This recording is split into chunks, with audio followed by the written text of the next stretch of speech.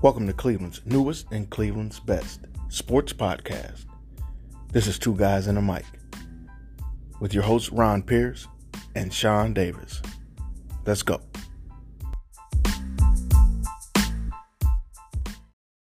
Welcome everybody to another edition of Two Guys and a Mic. I am one of your hosts, RP. And I'm your other host, Big Sean. How you doing, RP?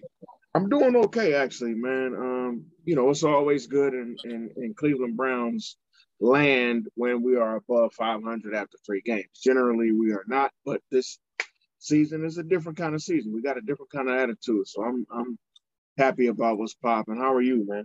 I'm doing okay, man. I can't complain. I can't complain, but complaining won't change anything, so I choose not to. We'll still be in the same spot. Exactly, but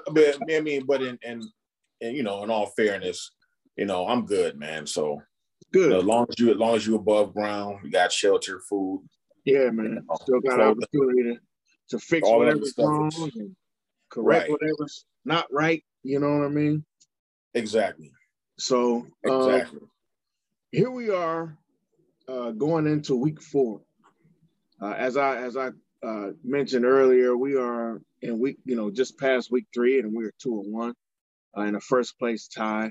And I only say that because I've had some people say some disparaging things about the Browns because they don't like a certain quarterback that we have that's starting. So they're like, oh, if we had a better quarterback, we'd be 3-0. Maybe, or maybe not. We just don't know because I've watched a better quarterback a pretty good team. And they're 1-2 now. I'm talking about Patrick Mahomes. Right. So, and he threw a pick at the end of the game last week that basically ended their opportunity to take that game back. So, good quarterbacks do make mistakes. Great quarterbacks do make mistakes. So, I always question, and Sean, you'd probably be one of my guys that I will go to and ask this, what designates what people consider great, good, etc. when it comes to a quarterback? I mean, I think what it comes down to in Cleveland, well, pretty much probably with every city and their team and their quarterback, you put your quarterback under a microscope. So you're micromanaging. You're looking at every single throw. He misses a throw that he should have completed. Oh, how could he miss that? He makes a mistake. Oh, how could he do that? Tom Brady wouldn't do that. Or Mahomes wouldn't do that. But when you watch them, they're not perfect the whole game. I've seen Tom Brady stink it up in 3 quarters. I watched Tom Brady stink it up against Miami, like in a regular season game. Yeah. I've watched Russell Wilson stink it up 3 quarters. Now, what those guys do, when it's time to make a play, they'll make a play. So, and it's also people – when we drafted Baker Mayfield, half the city didn't want to draft him anyway. They said come in as a Johnny Manziel. I was one of them. Right. So you have a segment that want to be right. And there's a lot of people, that's just human nature sometimes. Like, okay, I didn't like this guy. And every time he does something I don't like or mediocre, it just proves that I'm right. I want to be right. Me, personally, I don't necessarily have to be right. I used to be like that. I don't have to be like that anymore. Like, I'm a Cleveland Browns fan, so whoever we draft and bring in here, good. I want them to succeed, even if I didn't want them. At that time, anybody they bring in here, I want them. They're here now. Let me get behind their back and let's root them on, and hopefully they'll be successful. It's like good, bad, or indifferent. I'm a Browns fan. We've talked about this on the show a lot. I didn't want Tim Couch. I didn't want Johnny Manziel. I didn't want Baker Mayfield. I could easily say I was right about 2 of the 3. But to me, ultimately, when we're not right, as a Browns fan, we are all in a bad spot. So it don't help us. Right. It's not about pointing out how right I was or how correct I was. Sometimes it's about, this is my team and I want the best for my team. So even though I was wrong or right or whatever, that doesn't equate to what's best for your team. Let me tell you and everybody else, one of my favorite players, nobody would ever think this about. I was in San Antonio when they drafted Tim Duncan. I did not, you know what, I had the most disparaging things to say about Tim Duncan. I didn't think that Tim Duncan was going to be a good basketball player in the NBA. I knew he was a good college player. I didn't see that translation into the league. Right. And how wrong was I?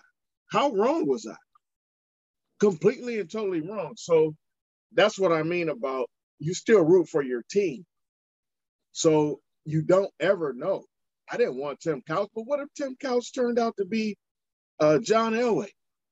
What if Tim Couch turned out to be, a Ben Roethlisberger type of, somebody who's going to bring us 2 Super Bowls?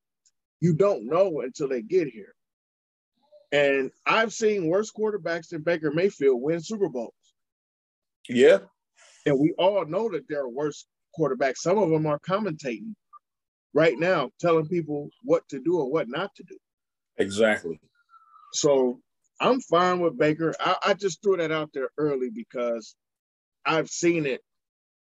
And we're only in week 3, by the way. Baker doesn't have bad numbers right now. Baker is no, not at all. And the thing is, like, okay, if you don't want Baker, who do you want? Who do you want right now? And the thing, you think Case Keenum is the guy? Right. And the thing that I refuse to do is have an irrational conversation with people, even like last year. People were like, look, Joe Burrow's doing this and so-and-so's doing that. And I'm like, man, I'm not about to have that discussion. Yeah, I'm not. I'm not going there. We're not doing this irrational. I'm not having a rational conversation. But we've always been in love with the other quarterback. And that comes from just us. I think we're just scarred. Because we had so much bad quarterbacks throughout our history. You want our guy to be perfect. I remember when we had Tim Couch and the Lions drafted Joey Harrington. I remember some of my coworkers like, man, see, look at Joey Harrington. He's doing this, that, and the third. Boom. You know what I'm saying? He's the same place that Tim Couch is. Yeah. Achilles Smith. Remember Achilles Smith had 1.5 good games. Guess what? I wanted what's the kid that Philly drafted from North Dakota? Wentz. I wanted Carson Wentz. Yeah. But guess what? How is that actually working? You see what I'm saying? We can all be wrong, and we got moments where we're all right.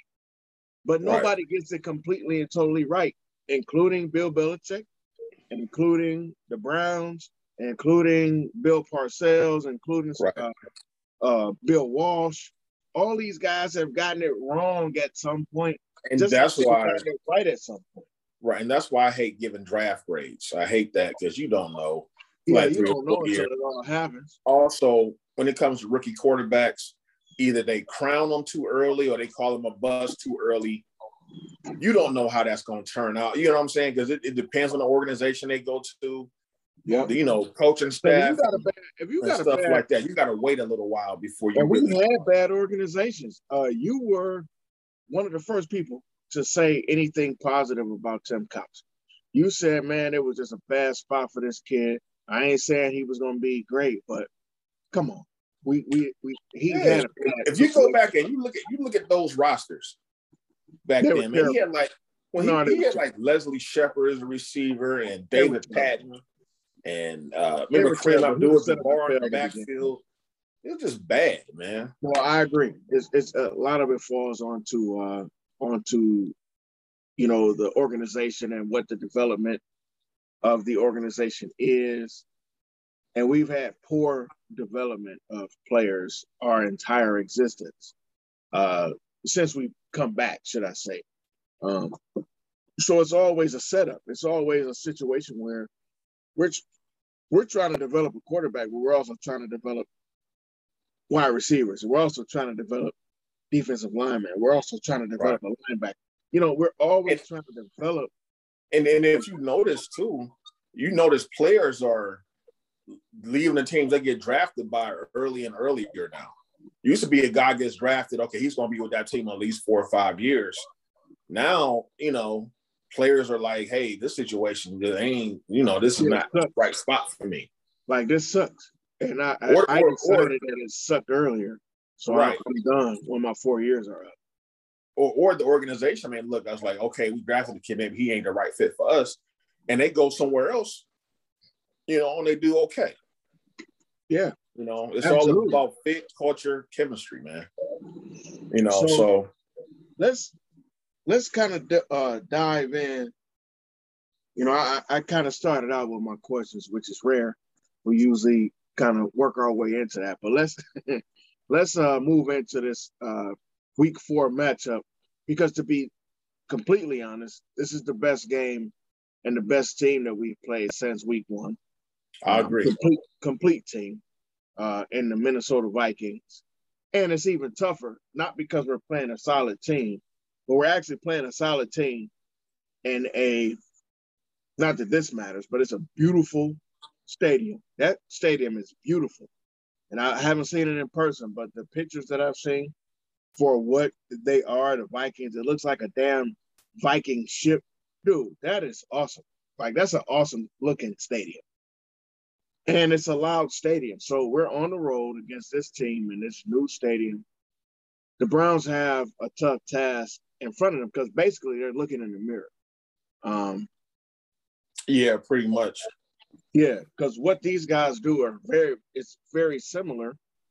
For those of you who don't know, one of the reasons that it's very similar to what we do, being the Cleveland Browns, is because Kevin Stefanski came from that organization with that head coach, with that leadership, with those offensive-minded folks of high-efficiency offense. It's the exact same thing that we do here, pretty much. And if you look at our numbers, Kirk Cousins, to me, is the most mediocre dude that's ever played football. However, he is great in the regular season somehow. He always just kind of manages his way through the regular season. And right now, Kirk Cousins is playing out of his doggone mind with what he has. He has something like 8 touchdowns, no picks, no turnovers, no. Damn near 300 yards a game, if not over 300 yards a game. I mean, he's balling right now in terms of the quarterback. And that's very similar. He has a high quarterback rating, somewhere around 120. So he's playing really well. But guess who else is doing similar things? Bake. It's almost the same offense. They almost have the exact same ideology and how they approach the game. So this is going to be an interesting game, bro. Give me your thoughts on how you kind of dissected the game, or how you think about the game going forward. Yeah, I agree with you. This is our toughest test since Kansas City. I really don't feel really good about this game at all, and for several reasons. Minnesota is they're 1-2, so they're coming off a win against Seattle, 30-17, and it could very well be 3-0. So they lost the opener to Cincinnati in overtime, which was a tough loss. They really should have won that game, and then they lost by 1 point to Arizona, up in Arizona. They lost 34-33, right? Which is a very, very close game. So they could very well be 3-0. They got a lot of firepower, man, from Justin Jefferson. You got Thielen. I'm not sure if Dalvin Cook is going to play, but if he's healthy, you have to worry about him. Solid defense. And the thing that worries me about coming into this game is that 3 of our offensive linemen are on the injured list. They'll probably play, but they haven't been healthy all year round, and it's showing. From week 1. Yeah, from week 1. Because Baker is under a little bit more duress than he usually is. Jedrick Wills is really not healthy at all. Bro. He may not even really should be out there right now. Thank you. Thank you for saying that, bro. Because I was thinking the same thing. I actually made this, and I just want to interrupt you real quick. No, you're fine. I made this comment to someone last week. When you weigh over 300 pounds, an ankle injury ain't the same as when you weigh 120 pounds. It's not quite the same. Like, everything that this guy does on the edge is predicated on him being pretty much, capable at his joints and every other angle. You know what I mean? So when one of your wheels is bad, right, and you can tell that he's been off. Like, how many times has he? And he's only played, a year and some change. How many times have you seen him miss a snap count and dude just goes past him and he just stands there? Yeah, he's getting beat a lot. And also, and what that's doing is what I noticed is giving Baker his little antsy back there in the pocket. He's not skittish, but he may let the ball go a little earlier than maybe he needs to. I went to the game against Chicago, and I saw in a couple of throws we had some guys wide open. I think he was anticipating pressure and let the ball, and throws that he would normally connect on, and he was letting it go a little bit too early. He was overthrowing the passes. I watched Jedrick Wills specifically. He was laboring the whole game. After every play, especially if he ended up on the ground, he was sitting there for a while, kind of huffing and puffing, and somebody come help him up and get him up. So, and then Chicago has a good front seven anyway. Yeah, and they gave us some problems. So yeah, they're gonna beat you up. Chicago that's my main concern coming into this game. And also, Minnesota is one of those teams the Browns just don't play well against historically. We've played the Vikings 16 times, and they've beaten us 12 times. I didn't know we've only beaten the Vikings 4 times in our history. Yep. So it's just one of those teams historically. We play close. They don't blow us out. I mean, every time we play Minnesota, it's never a blowout. It always comes down to, like a last second field goal or something like that, last drive of the game. I expect the same. It's going to be very intense. I think the Browns are going to want to show up for the coach. And then Minnesota needs this game. They can't drop 1 and 3 in that division right now. Yeah, you go 1 and 3 in this division. Now, here's the plus side. Honestly, I believe that Minnesota might be the best team in that division. But you're absolutely right. You could be the best team in that division, but you don't want to be 1 and 3 in that division going into your 5th week, rather. You don't want to be, because hell, if we were 1 and 3, everybody in the doggone NFL would be saying that we're a bust already. And right. It's because of the expectation. These guys are playing really good ball. So that's why I'm trying to put that out there. I don't want this guys that, oh yeah, we should go up there and whoop on these guys. The truth is that this is a really good team. They're a well put together team, and that we should respect these guys. When you hear the Browns talk all week about how decent these guys are, I don't think that they're talking out of their ass or trying to make Minnesota feel better. I think this is the truth. Right.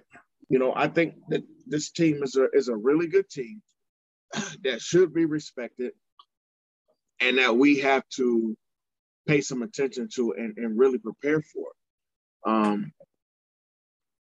And I agree with you.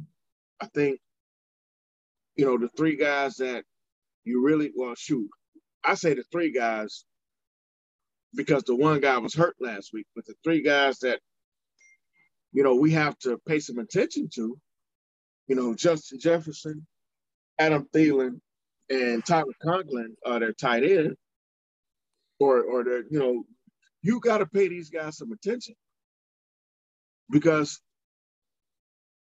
they get a lot of targets and they make a lot of actual receptions off those targets. And they just spread the ball around. It's crazy to see a team that spread the ball around like that. And then you start looking at us and we're like, damn, we spread the ball around a lot too. Yeah, we do. So also, for to mention that we're down Greg Newsome this game too. And we're down Greg Newsome. Yep. So I mean, and that sucks, but it doesn't suck because now we get here's my thing. Greedy Williams needs to step up. And we've been saying that since we drafted him, and he didn't get an opportunity for that. And we kind of gave him, an L for losing that battle with Greg Newsome. That's not a knock on Greg Newsome, but to us, it's kind of a knock on Greedy. Because, right. We thought Greedy Williams was supposed to be this guy. Now Greg Newsome comes in as a rook and basically takes your spot, homie. So this is an opportunity for Greg Newsome to show his worth, show his wares, and let us all know that he's worthy of, being a starting corner in the NFL. But I expect him to see a lot of action. Like, I expect to see whoever's on that side, I think they're going to give him those looks. I don't think they're going to try Troy Hill. I don't think they're going to try Denzel as much, because I think they see the weak link being Greg Newsome. If that makes, I'm sorry, not Greg Newsome. I know what you're saying. Williams, right. Williams. So it's a process, and I think that we will. My personal belief, I think we can win this game. I think we will win this game, but we cannot make the mistakes on defense that we've been making between week 1 and 2. Like week 3, there was a kind of a weird game. That's an anomaly. You ain't gonna get 16 hits on the quarterback. You ain't gonna get 9 sacks. That's an anomaly. That those things don't happen often. There's a reason that the most sacks you ever see in a game is like 7. Right. It just like from one person. That don't happen that much. And Miles had a chance to get 7 sacks last week. He did. He had a chance to get 7 sacks. He missed no less than 3 sacks. And you know what? I think that was the best game of his career. It was. That's the Myles Garrett that we want to see, where it's not about him just getting the sacks, but you just a disruptive force the whole game. He's had a few of those games. Yeah. Like some games, there's been games where he's had 3 sacks in a game, but he wasn't disruptive the whole game. Yeah, it wasn't that kind of a game. Right. Where every time you looked up, you just saw 95 flashing somewhere, causing a problem.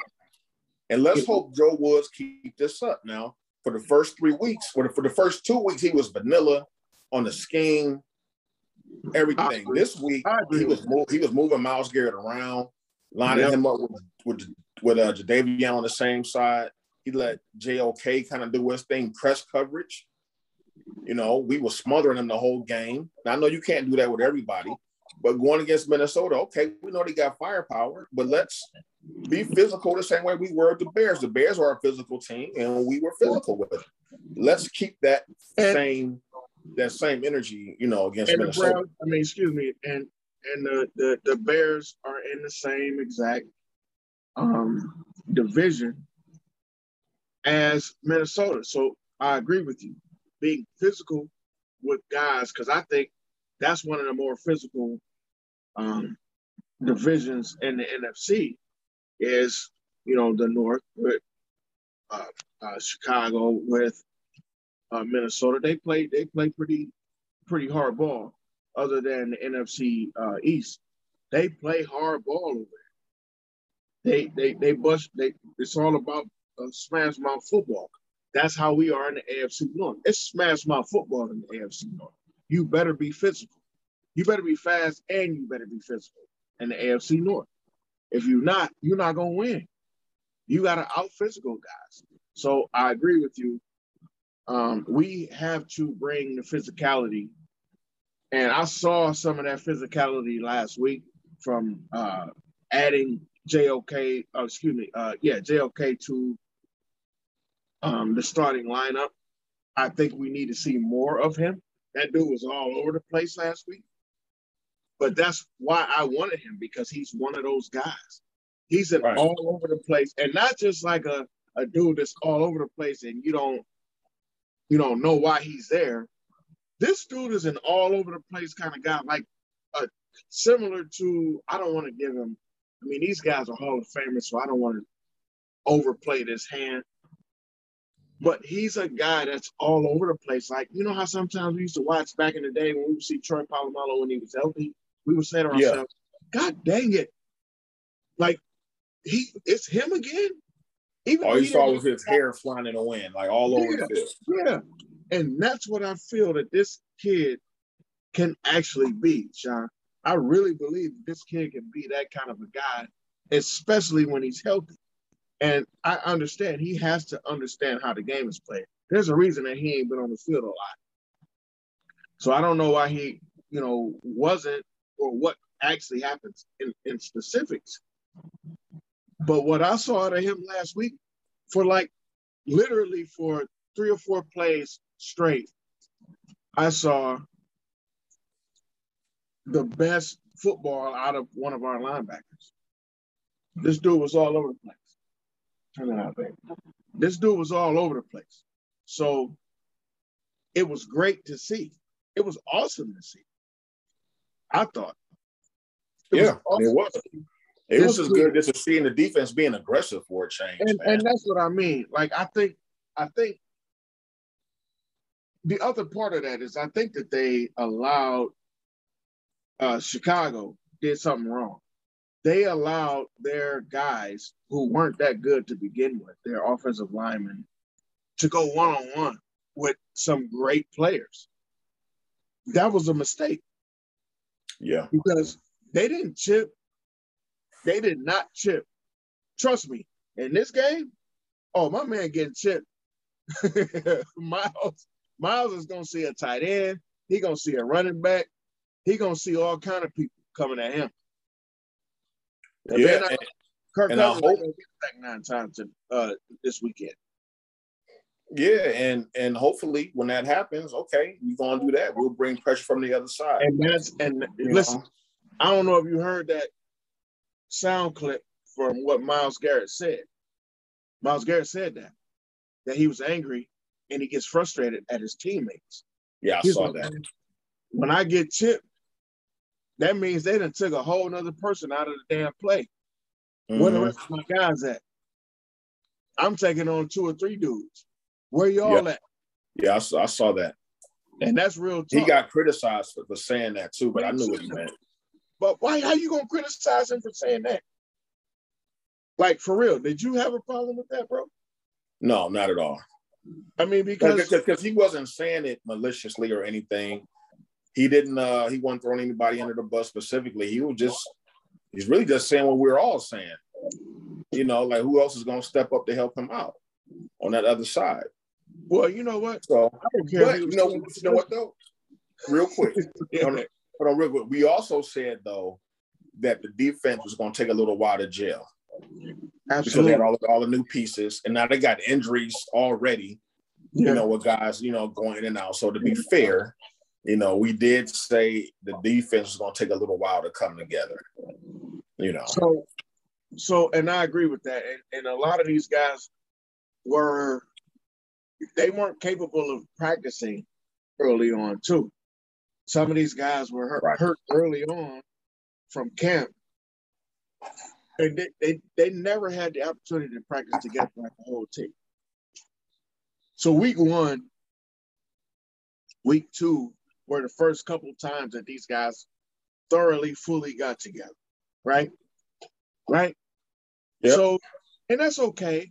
So, but when your preseason is the first 2 weeks of the season, it's gonna take you some time. And we're okay with it taking some time. I'm okay with it taking some time. So I'm giving Joe Woods some time. I've been hard on Joe Woods, but I'm giving Joe Woods some time. The thing though is, listen, man, I don't care if Miles was being malicious with his statement. He was correct. He was right. Listen, bro, everybody's focusing on me. If I take on 5 dudes off the offensive line, you mean to tell me y'all can't make a tackle for a loss? Right. You mean to tell me you can't get a pass defense? You can't do that? Then what are you here for? And I'm here to tell you what, as a Browns fan, as a guy that basically makes a piece of my living and interrupts my friends' pieces of living talking about the Browns. I need to hear that from somebody. I need to hear that from somebody on that damn team. Myles Garrett is the only one brave enough to say that. He said, man, listen, I'm playing against one of the best left tackles in the league. He was talking about the week before. And I'm getting tipped. Don't nobody pay to see me get tipped. They pay to see me go one-on-one against this dude. I get paid too much money for this. He gets paid too much money for this. But y'all putting 2 and 3 other guys over here for me.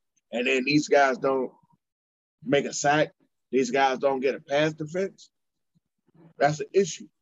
And I am thoroughly 1,000% in this dude's bag with that one. And I don't care what. You know me, man. The other problem we have in Cleveland is we are the hardest cats ever, and then we turn into the softest cats ever. Yeah, you're right. It makes absolutely no sense at all. How do you do both? How you mad at people for leaving or for not wanting to be here or for not wanting to do this, and people who don't play and all this stuff. But then when somebody comes out and challenges their teammates, they're like, oh, well, why would he say that? That's hurtful in the locker room. You can't have both. I'm pretty sure if he said that in that press conference like that, it's been said in the locker room already. Actually, Malik Jackson said that Myles came to them and said that to them before he ever even gave that press conference. So it's already been said. So what we mad at? Y'all mad because I agree with you, Sean. Sean's been saying this for a long time. I'm advocating for my homie over here. Browns fans are so bipolar. We don't know whether we going or coming. And we say whatever is happening in our bipolarness. Like, oh, why would he say that? It's going to mess up the locker room. No, it's not. And you know what I noticed too? You know what I noticed too is like, as bad as the city talks about Odell, when Jarvis Landry went down, everybody is like, oh, we kind of need Odell. So during the pregame introductions, Odell got like the loudest cheer out of like everybody. You know what I'm saying? I was like, man, y'all been talking bad about this man since he's been here, and he hadn't really done anything crazy. All he did, the first year he was here, he played all 16 games. Had a few hiccups with, wearing the cleats and stuff like that, but for the most part, some of that stuff was bullshit. Right. On the refs, though. Yeah, exactly. Not blaming him, but you know what I'm saying. Things that brought attention to him. Yeah. And last year he got hurt, and then everybody had to say, "Oh, we're better off without him," and he kept his mouth shut with that. And now, when you're down a receiver, you're down the heart and soul of your team. Now it's like, oh, I hope Odell plays. We need Odell. I'm like, man, y'all. It's like, come on. It's like, just stop it. Yeah, which side we gonna be on? We are potentially the most bipolar fan base. Yeah, I can't tell you how many times I've heard people say, "Well, we really don't need Odell." Yes, the hell we do. Exactly. Like we don't, blah blah blah blah blah, and then coming up into this week. The week lead up to the Chicago game, the whole narrative changed. It was like, is Odell playing? What have you heard? Is he going to start Sunday? I hope he's showing up. I hope Odell plays. Listen, you can't. Everybody knows this. You can't go to a knife fight. You can't show up at a gunfight with a knife, right? Everybody knows this. Odell Beckham might be one of the best guns you've ever had. Why do you not want to show up with your best gun if you're going to a gunfight? Odell Beckham may not have all the numbers that everybody looks for. He may not have the attitude everybody appeases to. Talent-wise, there's nobody on that team that can do what Odell Beckham does. There's no one that has the footwork. There's no one that has the hands. There's no one that causes the fear. Jarvis Landry is the next guy. So, the sharp fall off after those two guys So if you don't have one of those two guys on the field, the next closest is DPJ to me. Yeah. Talent-wise, I'm just talking about talent. Running around, getting open, using your hands, tapping your feet, beating these guys off of, the corners off of, and the safeties off of certain stuff. You have to be a certain kind of a guy to be an Odell Beckham type of guy. This dude is gifted. And I'm not just saying that because he plays for us. I'm not just saying that because I hope he rubs the genie of his earlier years when he's getting 1,300 yards and 15 touchdowns. I'm telling you what I know and what I see because I've watched football for a long time. There's no reason for me to just suggest that this dude is any good just because he's on my team. This dude is incredible. And I also like the fact that they didn't force the ball to him. They did everything not. Came within the rhythm of the game. I want to touch on that, and we're going to touch on that in a second. But here's where I think that the Browns have an advantage in this game, in this particular game. Because we talked about the offenses already. I believe that the Browns have an advantage in this game when we're on offense and the Vikings are on defense. Because I don't think that the Vikings defense is as good as our defense can be. Okay. So last week, Seattle ran on them when they felt like it. Carson got decent yards when he wanted to get decent yards, and when Russell Wilson decided to run, he got decent yards when he wanted to. They didn't play the run that well, and that's kind of a running thing for them. They don't stop the run that well. Well, guess what we do really, really well? We run the ball well. So I think that we have an advantage there, number one. Number two, they really don't stop the pass that well either. Not that they're not awful, but they don't. Like, who do they have? I'm just going to ask you off the top of your head. I know you know, but who do they have that scares you? On defense? Yeah, they got guys that are good, but yeah, who do they have that scares you? Nobody. So I think that we can do what we do better than they're going to do what they do better. That's my position. Now that doesn't mean that we will win the game because we all know that execution and whatever the coach decides, whatever the game plan is or whatever he decides in that moment. Here's what we can't have. We can't have us going for it on fourth down and us not knowing the snap count and us not knowing the plays. Yeah, that was weird. Like I'm noticing. Yeah, I'm noticing more mental hiccups this year than we did last year. Absolutely. So hopefully they get that cleaned up because that's not very Stefanski like at all. Like that's not his MO, to have plays like that, man. So I think a lot of this is just going to come down to the health of our offensive line. If we go in there three guys down, that's going to be a hell of a task to scheme something up. But stranger things have happened. I do like some things that I'm uncomfortable with some things and some things I like. I'm uncomfortable with the offensive line, the way they've been playing, but I'm very comfortable and like the way that we're integrating Kareem Hunt into the offense a whole lot more. Totally.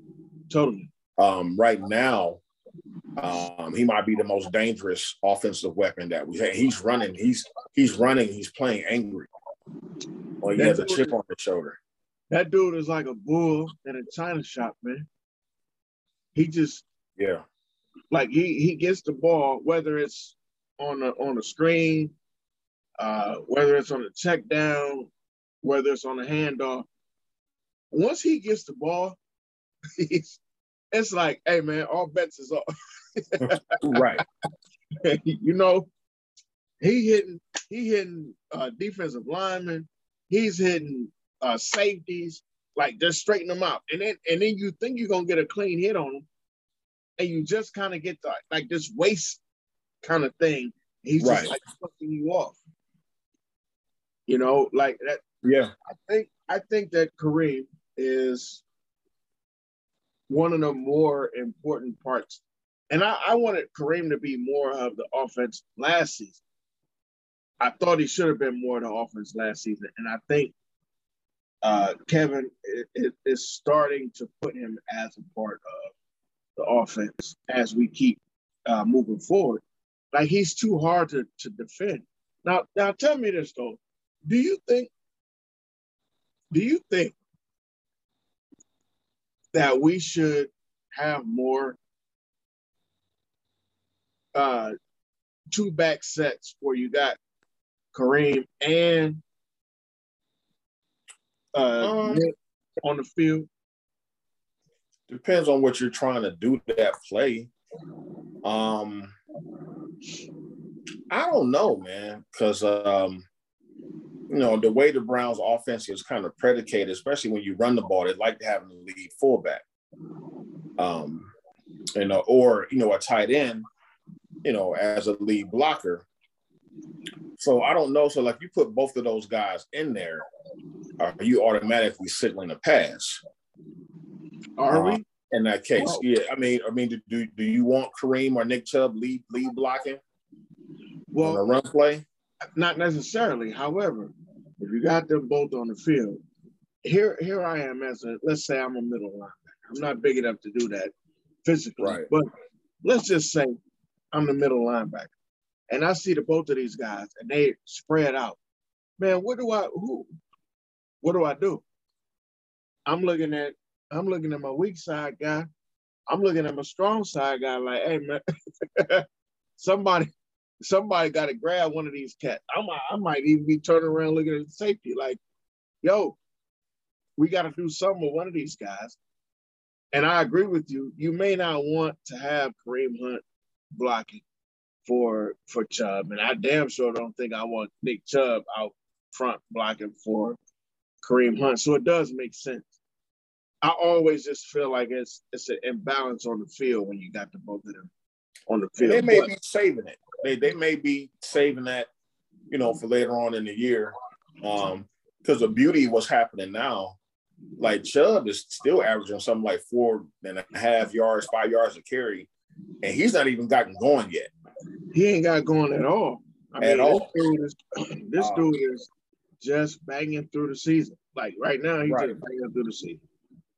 Right. So I remember, you know, last year and even this year, you know, we said run the ball. And here's where I'm gonna try to get into Fancy's head right now, especially when you're using analytics. With analytics, not even analytics, just football period. Running back, especially in today's NFL, tend to break down a lot sooner, especially towards the end of the season. I'm willing to bet a little bit of money that the reason why Chubb isn't getting 25, 30 carries a game is just for preservation. And now that you got Hunt, and now what you're doing this year is you're giving Hunt, before last year, Hunt was getting maybe 4 or 5 carries a game. Now he's up to, man, like almost 20 touches. I was just getting ready to say he's getting between running and receiving. He getting about 8 and 8 right now. Yeah. So when you look at the total amount of rushing attempts between the two, it almost equals out to almost about 30 total. You know what I'm saying? But now, if you're not overloading one or the other, keep a guy fresh. Or if somebody goes down at some point, which one of them probably will miss a game or two at some point. Okay, now you can be the bell cow, but you're fresher because we ain't using you like Derrick Henry. Right. You know, like Tennessee running Derrick Henry. I mean, I haven't seen this since like Earl Campbell. back in 79, 80. This dude's getting like 30 carries a game. And that's what I don't want them to do. As much as we love watching us run the football and love watching Chubb and Hunt run, I'd rather do it this way and have them ready for the playoffs. So if you get a bad weather game or something like that, when these guys are fresh enough, when you need them to do it, you have that option. Because you notice every year with Tennessee, Derrick Henry got about 8,000 carries and get to the play. He don't do nothing in the playoffs. I mean, absolutely nothing. He get 8,000 carries. And he's done in the play. He didn't do anything in the playoffs. And Tennessee is still doing this. You went and got Julio Jones, and you got AJ Brown, and you still running Derrick Henry 45 times a game. Brown is hurt though. Now AJ Brown is hurt. How? They ain't done nothing. Probably because he's blocking downfield. Right. So, and that's kind of to your point that you were saying about having both of these guys, Hunt and Chubb, on the field at the same time. Do you want this dude downfield blocking for this guy? Like, so yeah. How does that play out for the coach? If you remember when K2 back in the day got hurt on that, he was on the hands team. Broke his leg? Yeah, man. I remember that. They took whoever the coach was at that time, who knows who the coach was, Pat Shermer or somebody, I don't know. But he got fired, I think. They caught so much hell because in their mind, everybody's mind was like, why would you have K2 on your hands team? You hear what the team that was on the field. It was the hands team. It was the guys that had the best hands in the game. It wasn't no regular kickoff. It's not like you had him on regular special team. It's the hands team. So you have to understand. There's a lot of cats that don't understand football. Then there's a lot of cats that are just so emotional. I don't know if you guys have watched this podcast beyond what we're doing right now, but there's one of us that's way more emotional than the other. I wonder who that is. I'm not going to say no names. I ain't going to point to nobody, and I'm not going to point out anybody. I'm not going to rat on nobody. However, go back and look at the tapes. Somebody has been way more emotional than they needed to be at certain points in time. So I understand the rationale when people get like, what are you doing? Because it happens. It does happen.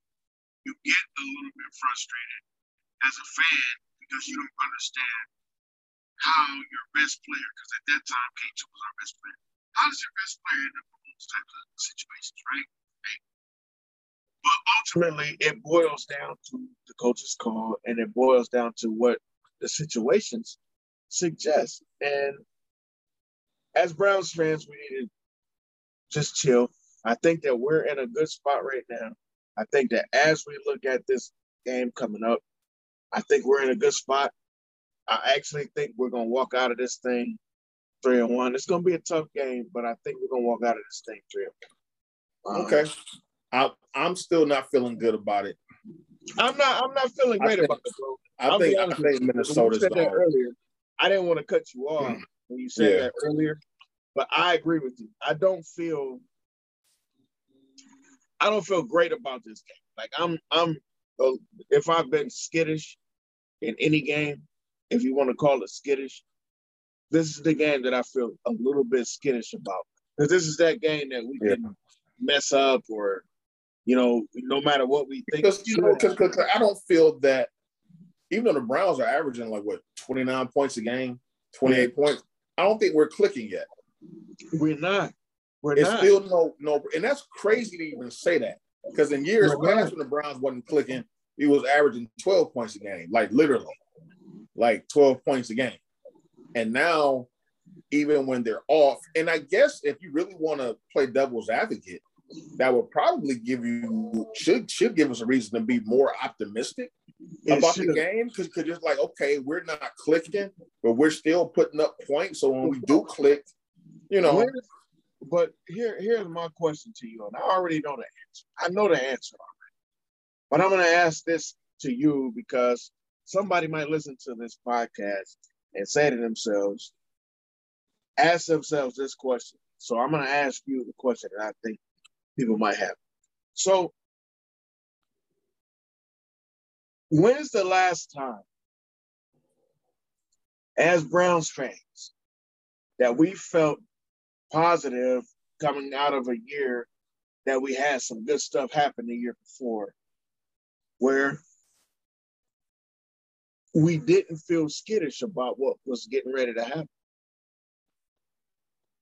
The only year in the current iteration of the Browns was coming out of that 2007 year, going in 2008. I thought that we were going to light it up. You bring back everything. I thought we were going to the playoffs definitely that year. Okay, and I agree with you on that. So now, let me ask you this. Let me be more specific. When's the last time, after being successful in one year, that we actually lived up to the expectation of what we thought was going to happen? We haven't done that since the early, maybe late 80s. Late 80s. There you go. Year in the 90s. When we went back, so we ended up going back to Denver. Right. So where I'm going with this, folks, is it's been a long time for us, the long-suffering Browns fan. It's been a long time. So it's hard for us at times to gather ourselves, to be realistic. It's hard for us to not be emotional. And also, as Sean would clearly point out on many, many, many occasions, to not be bipolar and think to ourselves that, oh, we're doing too much. We need to, pull back and not think that we're that good. Right. That's kind of like that low self-esteem thing kicking in. Yeah. Because it's funny because we're sitting here worried about the Vikings, and you probably listen to their radio, or it's probably somebody in Minnesota, Minneapolis doing the same thing we're doing right now. They're probably worried about the Browns. They're probably like, man, they got Chubb, they got Hunt, they coming in with Odell, Baker, they got Myles Garrett, so absolutely. And that's where I'm going with this. That was the entire point that I was getting at. Like, bro, we are clearly one of the better teams in the NFL. Like, and I had problems with this going into the season. People are already saying that Stefanski is like one of the better coaches in the league. I don't know that I buy that yet. Not because I don't like Stefanski, but that's pretty early to give. Right. After a year and a couple of games. Yeah. This dude is coached 19 games. Now, I can't give him in one playoff game. I can't give him that cachet already. Especially when I watch a guy that I don't necessarily root for, Mike Tomlin. He's just now being called a really good coach, like a really good coach. Right. But they don't hold him in the same esteem as they hold certain other coaches in the league. Like, this dude get this quick. Let's relax. I like Kevin Stefanski. I got my issues with him. And again, if you want to go back to find out the emotional person between the two of us, you'll hear some things that have been said about Kevin Stefanski that you have to actually even consider, because he's not been perfect, and he's admitted as much. It's one of the reasons I like this guy, because he's been open. He's been very clear that, man, I made mistakes last year. I need some stuff. I know some stuff I need to fix. Blah blah blah. That's hard for a coach. That's hard for anybody. Period. That's hard for a person in general to say, man, I mess up often, and I need to work on myself. Who says that to themselves? Not many people. This coach says that. So, I got nothing but love for Kevin Stefanski, and I think that having him as a coach, I said this last year, I'll continue to say it. having this guy as our coach, I think we're just going to keep winning because we have this guy. Now, I don't know that he's the guy that's going to carry us over that threshold of getting to the Super Bowl or winning a Super Bowl. However, I think we got our best shot with this guy. I agree 100%. So I'm going to take this guy and I'm going to roll with this guy. And I'm going to give him grief. But that don't mean I don't like because I give him grief. Because I give my brothers grief. I give Sean grief. But guess what? I love these dudes to the end. And I'm going to always be there for them. So it's the same thing with Kevin Stefanski. So, okay, so real quick, real fast. Yeah. Tell me, because I've been hearing this a lot here recently. Everybody was a little bit up in arms during the week about Baker and OBJ. They felt like Baker was targeting OBJ because he had 9 targets, 5 catches, 77 yards. People were like, oh, here he goes again. He's targeting OBJ. I didn't hear that, but I haven't listened to the radio all week, really. I listened to it on purpose because of that. There's people just being silly. I was at the game, and at no point in time did he force any throws to Odell or anybody in the stand sitting around me to say that at all. So I don't know what they're getting at all when they say that. Just because he gets targeted, really 9 targets during a game for the number 1 receiver really isn't even that many. So it's not a lot at all. Just people they got to find something to gripe about. So listen, let me point out the targets that Kirk Cousins had last week. Justin Jefferson had 11 targets. Adam Thielen had 9 targets. Tyler Conklin, 8 targets. Now, if you go to other teams and look at who their number 1 guy is or the guys that they depend on the most, I'll guarantee you that their numbers of targets are similar to those numbers. Right. So when you have a guy with talent, when you have a capable receiver as a quarterback, who the hell else are you throwing to? Exactly. Devontae Adams, you think, nigga, do you know how many times freaking Aaron Rodgers threw to Devontae Adams in that game last He had to have at least about 17, 18 targets. It was something ridiculous. That's the only dude he was throwing the ball to. Come on, bro. Come on, bro. Come on, bro. Speak. Please speak. So, I don't know, man. People got to find something to gripe about, man. You can't, like the Browns won, they pretty much dominated Chicago. And that's where I was at, bro. And I had to bring it up because it was irritating me. But I knew what you was going to say. Or should I say, I can't say I knew what you were going to say. I knew that you would have some level of irritation about it.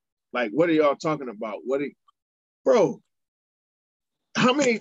Go back and look at the targets that Jerry Rice got from Joe Montana or Steve Young, please. And they weren't even monitoring targets back then. Or Rich Gannon when he was in Oakland. Please go look. Because when you're good at what you do, they want you to have the ball. Exactly. That's just common sense, man. That's football. Like receiver that we have talent-wise. You guys need to get over that shit. Yeah, it's a difference between targeting the guy and forcing the ball. I mean, you forcing the ball, that's when you having almost interceptions. When guys not open at all, you throwing in the triple cut, doing stuff like that. And he didn't do that really at all in that game against Chicago. So and that's not what happened last week.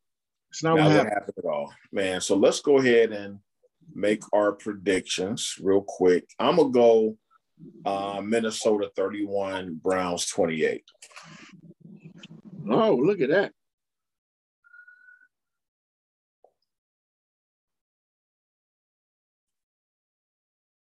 Look at that. Sean decides that the Browns are going to lose this game. But I think this is the first time I picked against them in a while. It is actually. And it's going to be a tough game because it's on the road. So it's not like what you're saying is the worst damn thing ever. If you really look at it, you don't even have to look at it in a vacuum. You just look at it. It's just not the worst thing ever. So I'm picking the Browns. I think we're going to win this game 27-26. It's going to be a close game. It may come down to McLaughlin making a field goal or two. But I think we're going to win this game. I think we're going to walk out of here with a tough, tight win. This might be our first tough, tight win. And I think this will start because we go on the road and get this tough, tight win. I think it's going to be the start of us, like, boom, boom, stacking wins. That's how I see it. So I say the Browns 27-26 in a real close game. Because, again, as you can see by what both of us picked, this game could go either way. It's just one of those situations. I think the Browns are favored by 2.5. I think Vegas got us favored by 2.5. And we both stayed right within that window. Whoever puts some money on this is gonna win some money if you put our numbers in there. So let's move forward. Not because we don't love the Browns, but let's move forward real quick to Ohio State. Ohio State has Rutgers coming up.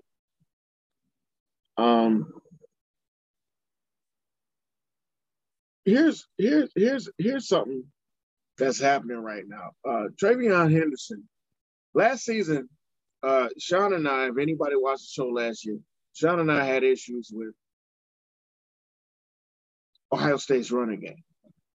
One of us completely and totally hates one of our running backs who I will leave unnamed, Master Teague. Can't stand him and doesn't like his running style. The other one of us feels like, while I don't hate, did I say I? My bad. I ain't mean I. While while one of us doesn't hate the guy, I do absolutely agree that running style doesn't work for us. We are a number of things in Ohio State. We're like running back you. We've been defensive end you. We've been cornerback you. We've been a wide receiver you, especially recently. But again, one of the things we've always been known for is really good running backs. Go back as far as the 60s and 70s. So we always churn out a guy that is incredible in terms of running the ball. Last year was one of those rare years. This year, TreVeyon Henderson is turning into a surprise to a lot of us. I didn't have any expectations of this kid, but he's turning into a monster when he gets the ball. Mm-hmm. And I think going forward that it gives us being Ohio State, it gives us an opportunity to win this game against Rutgers. I don't think that Rutgers is a good run defense, and I think that we will probably walk out of this thing with and or without Stroud playing. We should walk out of this thing. Yeah, McCord had a pretty good game yesterday. I mean, granted, it was Akron, but, a good game was a good game. I would not take that away from him. But, yeah, I think Ohio State should win this game. It's at Rutgers. Our defense still is going to be a problem. Rutgers is not a bad football team at all. No, they're not. No, they're not. They hung in there with Michigan. Michigan kind of jumped out on them, but they kind of climbed back. Only lost by 7 to Michigan on the road. So, and Greg Schiano's back in charge, so he's getting that program kind of rebooted again. So, yeah, Greg Schiano's Ohio State guy too coming back in. So, actually, I mean, it's at Rutgers rather. So that's going to be a tough game, man. It's going to be tough. We should be okay. We're starting to finally click on offense now. We're running the ball steadily, effectively. Got good receivers. Just the defense just worries me still. I don't think that defense is going to get any better throughout that. I just don't think they have the personnel. They're not to be better. You made a statement earlier in the season. What are we in, week 5? now? And something like that. Yeah. So Sean made a comment, and this is why Sean is one of my, closest go-tos when it comes to sports. Because Sean always makes astute, whether we agree or not, his commentary or his thought process is always very astute. He said to me through text message, we don't have a single professional player on defense for the first time in I don't know how long. And he's absolutely correct. It's one of the reasons our defense is awful. We do not have a first-round pick, a second-round pick, a third-round pick on that defense. Not a single solitary one. Not right now. No, we don't. And once he said that, it literally made me go look, because of the type of person I am, not to prove Sean wrong, but it brought up curiosity in me. So it made me go look, like, who are these guys? And I literally finished my research like, yeah, who are these guys? Like, yeah, none of them. There's no Bosa. There's no Bosa. There's no Chase Young. There's no Dante Whitner. There's no Chris Gamble. Nobody. Ain't no Denzel Ward. There's right. One of these guys that you're gonna take the whole goddamn New Orleans Saints DBs are from Ohio State. So again, we're not seeing any of these guys whose games translate to the NFL. And I don't know that that's something that's a factor of Erg. I don't know if that's a factor of Ryan Day. Like, I'm not sure whose fault that is. Right.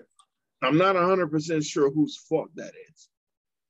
And it could just be, it happens to a lot of teams. You had that 1 year, or really going back to last year, when you just don't recruit well for a year or two defensively or offensively, and you have those little lulls, and hopefully, they'll get it back together.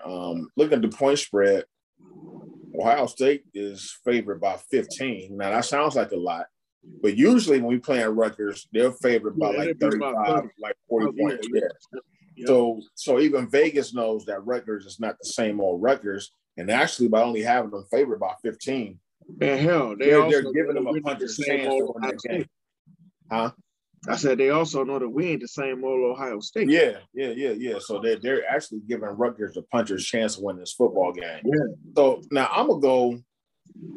I think we know the running game that we have right now. I'm gonna go Ohio State. I'm gonna go 35-20 over Rutgers.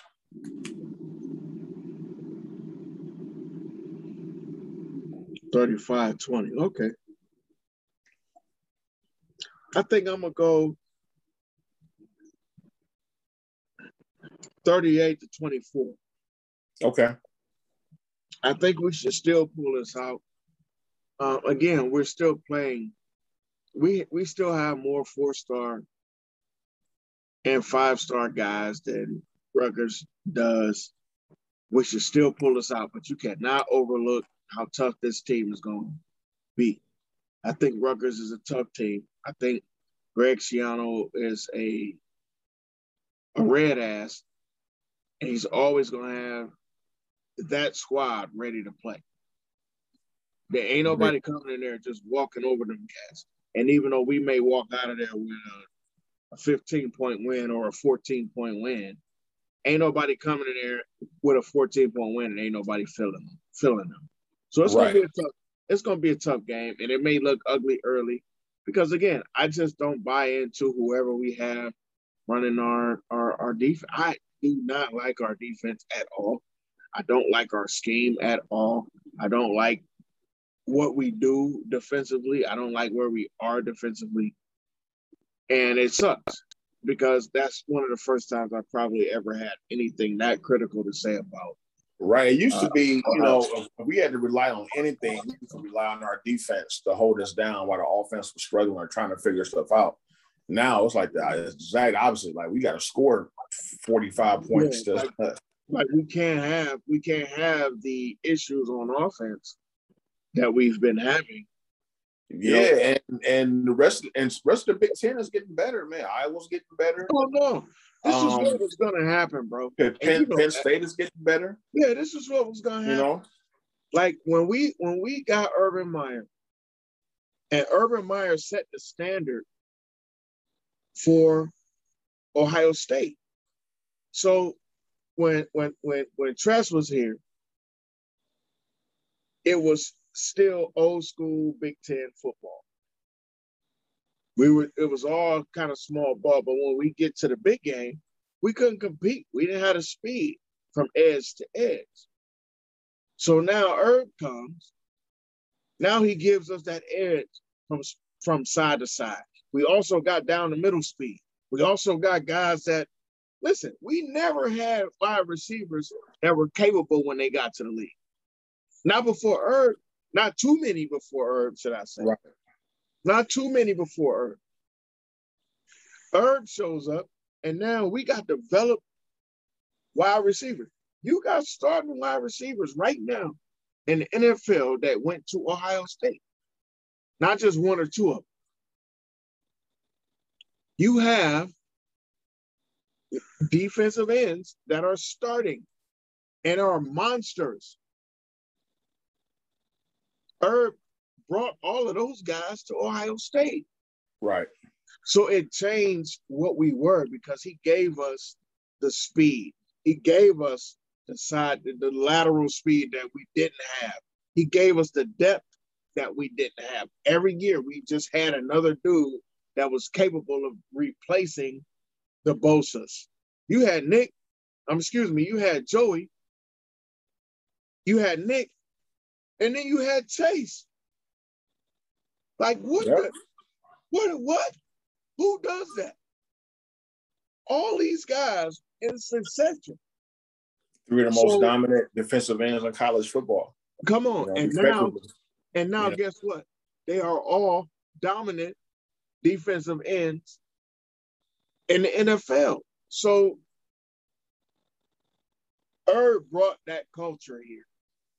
That new age, we're fast enough, we're big enough, we're strong enough, and we can compete with anybody we want to type of. Herb's downfall was JT.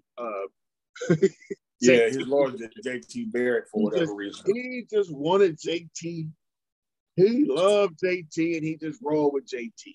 That was Herb's downfall. It wasn't defense. So we had that, and now we don't have that. And when you said that to me, it almost took my breath out of me because we were texting. I looked at the text. I read that text about 13 times. I just kept looking at it like, damn, he right. God dang. This some bitch is right as hell. Like, we don't have one dude that's going to get taken in the first 4 rounds. Now, probably, Ron, when the combine happens, somebody will test out well, and maybe somebody shoots up, whatever. They're not getting picked in the first 4 rounds. I'm just looking at it for what you said. And I know you said it at the time, you probably said it out of emotion. No, I was being dead serious. No, I was being serious. I was dead serious. Like nobody stands out, nobody pops out. Bro, you were spot on when you're watching them. So you were spot on. And when I went and looked, I said to myself, there's not a name on this damn list to me in terms of their starters or the guys that regularly play. I went and looked. Mm-hmm. And it ain't nobody that's testing high right now. All these guys are going to be 4-year guys because they're not that good. Who's a 4-year guy in college when they're awesome? Right. Not one of them.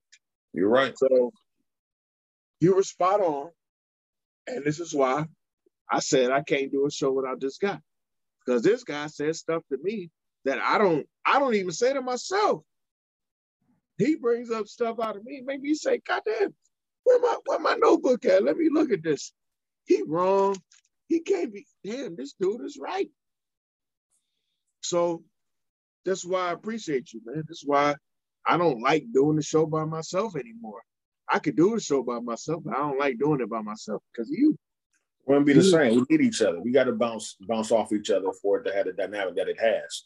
Wouldn't be the same if either one of us was doing the show solo. So, but we need to go ahead and wrap this boy up for this week. Let's go ahead and wrap. You can catch us on various streaming platforms: Spotify, Anchor, Google Podcasts, Apple Podcasts.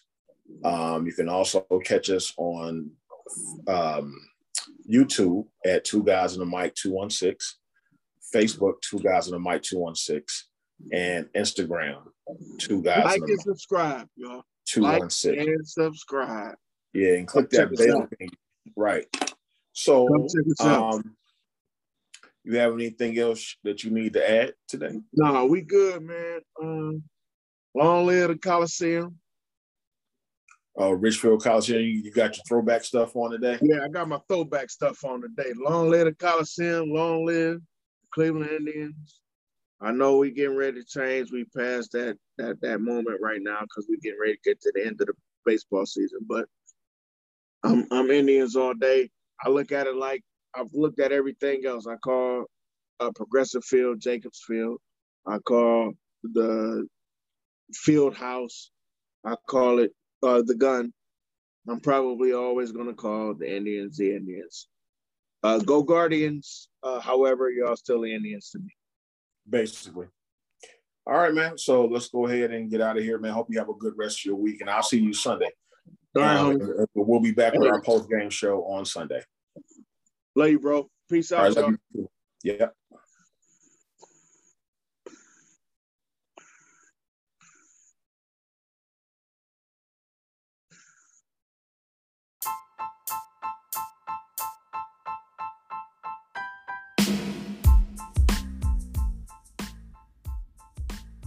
You've just listened to 2 Guys and a Mic with Ron Pierce and Sean Davis. Tune in to us on Sunday after the NFL games for our next podcast. Until then, peace.